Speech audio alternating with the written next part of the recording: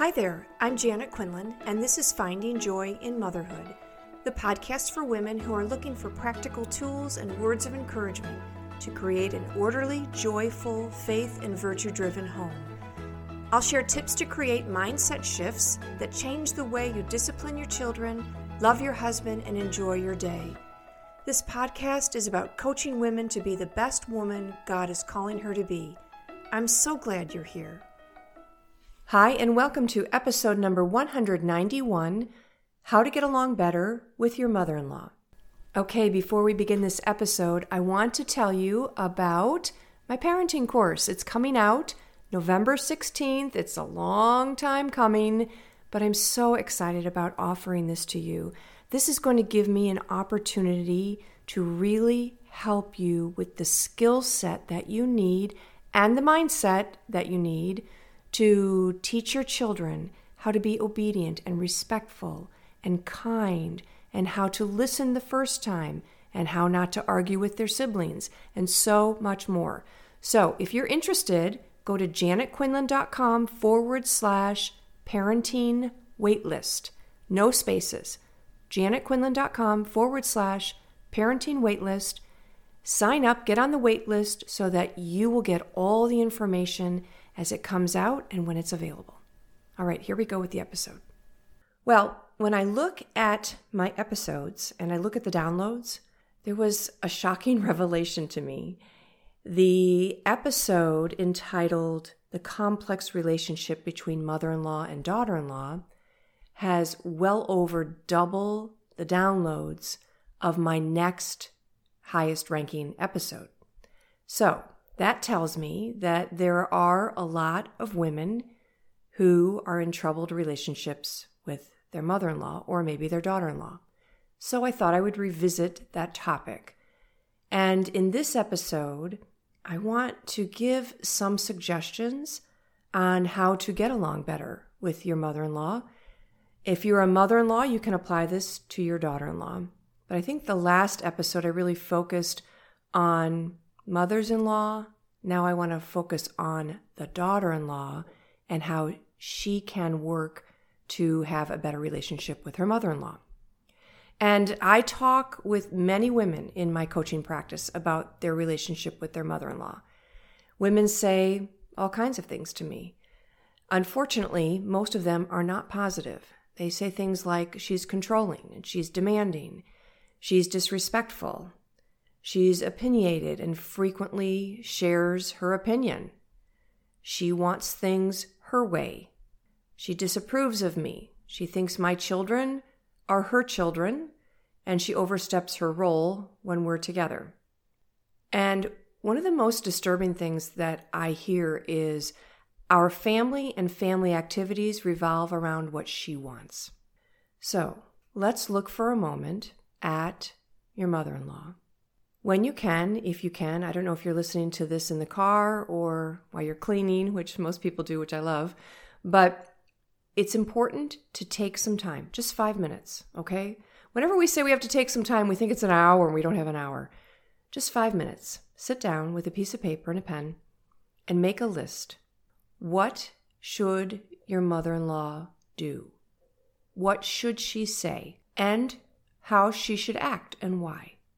So, for example, you may think that my mother-in-law should call me, or she should take care of my kids, or she should call before she comes over. Okay, there's all kinds of things that you may think your mother, a mother-in-law, should do.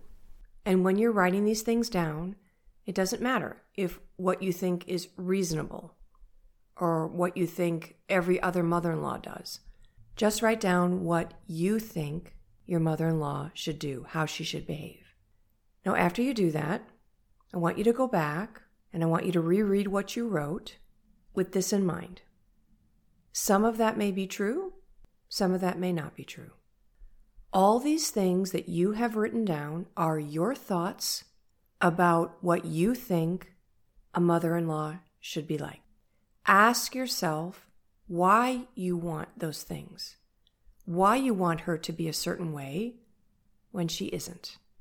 I want you to remember that all the things that you wrote down are just your thoughts. And your thoughts are probably similar and different from other people's thoughts about what they think a mother-in-law should do.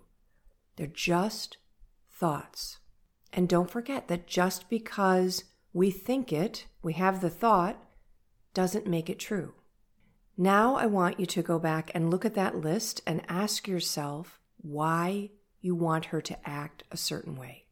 What you just did in making the list of how you think she should behave is what we call a manual. You may have heard me talk about this before, but a manual is basically a list of instructions on how a person should behave. And it's just a personal list. It's what you think. And very often, the way we think someone should behave, whether it's our mother-in-law, our husband, our children, our friends, they often don't behave that way. They have their own idea of how they should behave. So, in this episode, I want to talk about how you think about your mother-in-law or maybe your mother. If you have a relationship with her that is uncomfortable or unpleasant, or maybe it's even combative, I'd like to encourage you to take this opportunity to rethink it and reset it. And I'm going to say something here that you may tend to disagree with right away, but it is true. It only takes one person to change in a relationship for the relationship to change. It only takes one person. So if you would like a different relationship with your mother-in-law, it is entirely within your control. Now, I can hear you say, oh, you don't know my mother-in-law. She's so nasty. She's so mean. She's so disrespectful. She's so controlling. Just, again, those are all your thoughts. And what we have this glorious opportunity to do with our thoughts is change them to serve us. Do you like who you are with your mother-in-law? That's a really important question. If you don't have a good relationship with her, I bet the answer is no, you don't like who you are with your mother-in-law. And if you're unhappy in your relationship with her, what do you have to lose if you open up yourself to change? So let's talk about you changing your relationship with your mother-in-law without her needing to change. All right, first let me review the coaching model that I use. It's from Brooke Castillo. I was trained in the Life Coach School, and she articulated this model to help us not only coach people, but also to self-coach. And as I go through it, try and listen to how I do it, and you can try to do it for yourself. You can apply the model to any circumstance and get the result that you want if you apply it authentically. All right, first we have the circumstance. We call it the C line, the circumstance. Now, in the circumstance line, we have completely neutral facts. What someone said or did, what we said or did, something that you could prove in a court of law. So, the circumstance, you cannot put in the circumstance line, I have a terrible mother-in-law. You can't do that because you have judged her. It's your judgment. It's your thought, it's your judgment. You can put in the circumstance line, my mother-in-law, all right? Now, in the circumstance line, we have thoughts that come from the circumstance. So when we look at the circumstance of our mother-in-law, what are our thoughts? We could have many. She's kind, but she's controlling. She's selfish, she's opinionated, she has to have things her way, she doesn't approve of me, she thinks I'm not doing it correctly, whatever it is. All right, you get the picture, right? All kinds of thoughts. Choose one. Just one.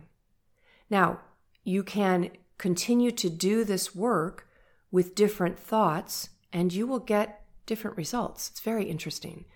But for now, pick one. And let's say my circumstance is my mother-in-law and my thought is she's controlling. What feeling do I get from that thought? What's the feeling you have when you think that thought? Well, if I think she's controlling, my feeling is anger. All right, from your feelings, what are the actions that you do? Well, when I'm angry, I avoid her. I talk about her to my husband negatively. I'm passive-aggressive. I make judgments about her motives. And I'm not really showing up the way I want to show up. And probably I'm having a lot of mental gymnastics about how angry I am that she's so controlling, and going over and over and over in my mind that she's so controlling, and finding evidence for all the reasons why I think she's controlling. All right, from our actions come our results. And guess what the results are?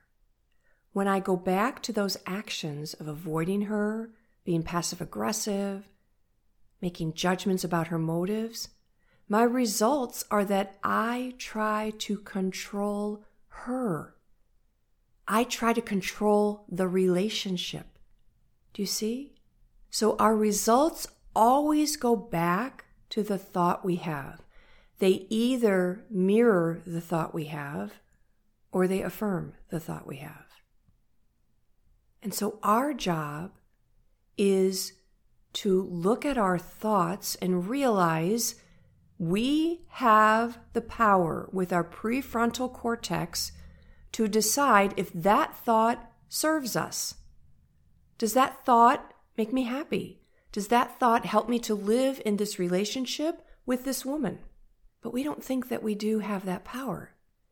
We blame her for causing us pain, for controlling us, when in fact, you are controlling the relationship through your actions, and you're causing your own pain because you indulge in the thought and the feelings that go along with it.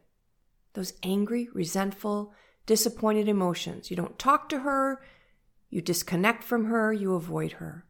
Now, she may very well be a controlling person, but holding on for dear life to the judgment of her isn't making you happy or deepening your relationship with her.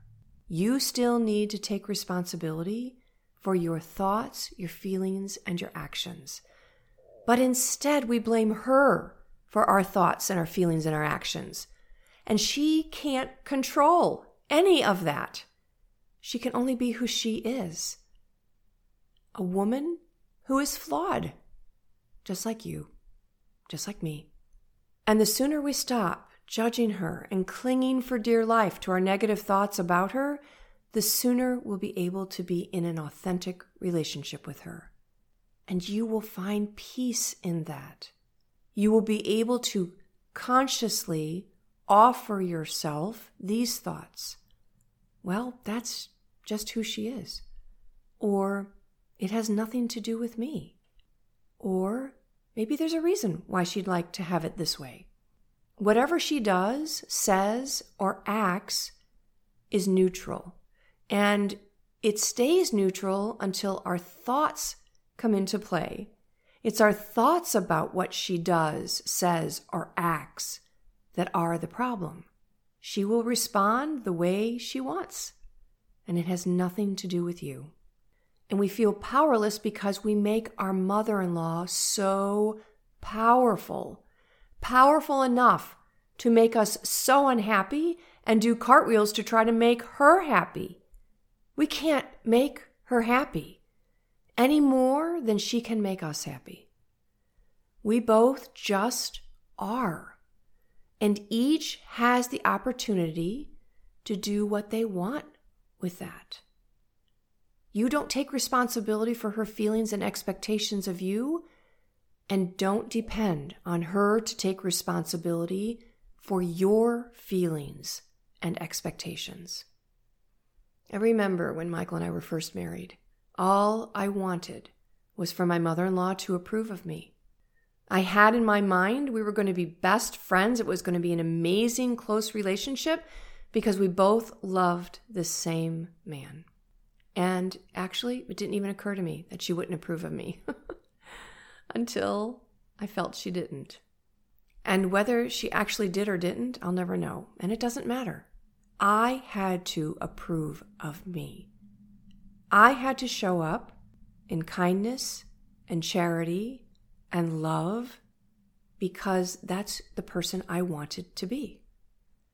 And whether she approved of that or not, that was up to her. It was not on me. We did not have a great relationship, and I take responsibility for my part on that. My husband was very good at helping with this. He helped me get curious about why she acted like she did. And once I let go of my need for approval and looked at her with neutral eyes, I realized that she just wasn't a happy person. She wasn't happy with herself or her life. She was not going to be happy with me or my life. So then I began to look at her with empathy. Why wasn't she happy? And I found a whole lot to explain who she was. Getting curious, being empathetic, helps you deal with your mother-in-law in a way that releases all that negative emotion. What does she deal with? What are her relationships like? What have her experiences been? It's hard to be curious and empathetic and still stay angry and resentful. She is who she is, and you can't try to change her. You can only change the way you respond to who she is. Acceptance. Accept her as she is. We talk about unconditional love. What does that really mean? Well, unconditional love does not mean that you do cartwheels to make her happy, or that you let her walk all over you or treat you with disrespect. Unconditional love means that you love without conditions on you or on her. No conditions, just love, just acceptance. She is who she is. I am who I am, and I am going to show up in this relationship being the woman God has asked me to be. Whether that makes her happy or not, it's not my responsibility. And she too is going to show up in the relationship the way she wants. And whether that makes me happy or not, that's up to me. All right, now take out that piece of paper and write down who your mother-in-law really is. All of it. The good, the bad, the ugly, all of it. Her strengths, her weaknesses, with an empathetic and curious eye. Write it all down and choose to love her unconditionally. All of it. Our biggest source of conflict comes when we try to argue with reality. Instead of arguing with reality, accept it and decide how you are going to show up with reality. Okay, now I want to offer some quick suggestions in ways to proceed in the relationship. First, define the relationship. And what do I mean by that? Well, number one, in defining the relationship with your in-laws, you prioritize your family first. Your husband, your children, and you. Your needs. Your small family's needs, your wants, your values, and your goals. Prioritize your family first. Number two, stop trying to meet her expectations. Just as you need to let go of needing her to meet your expectations, you also need to let go of trying to meet her expectations. Your family first. Now, this is a concept that our culture is not really good with.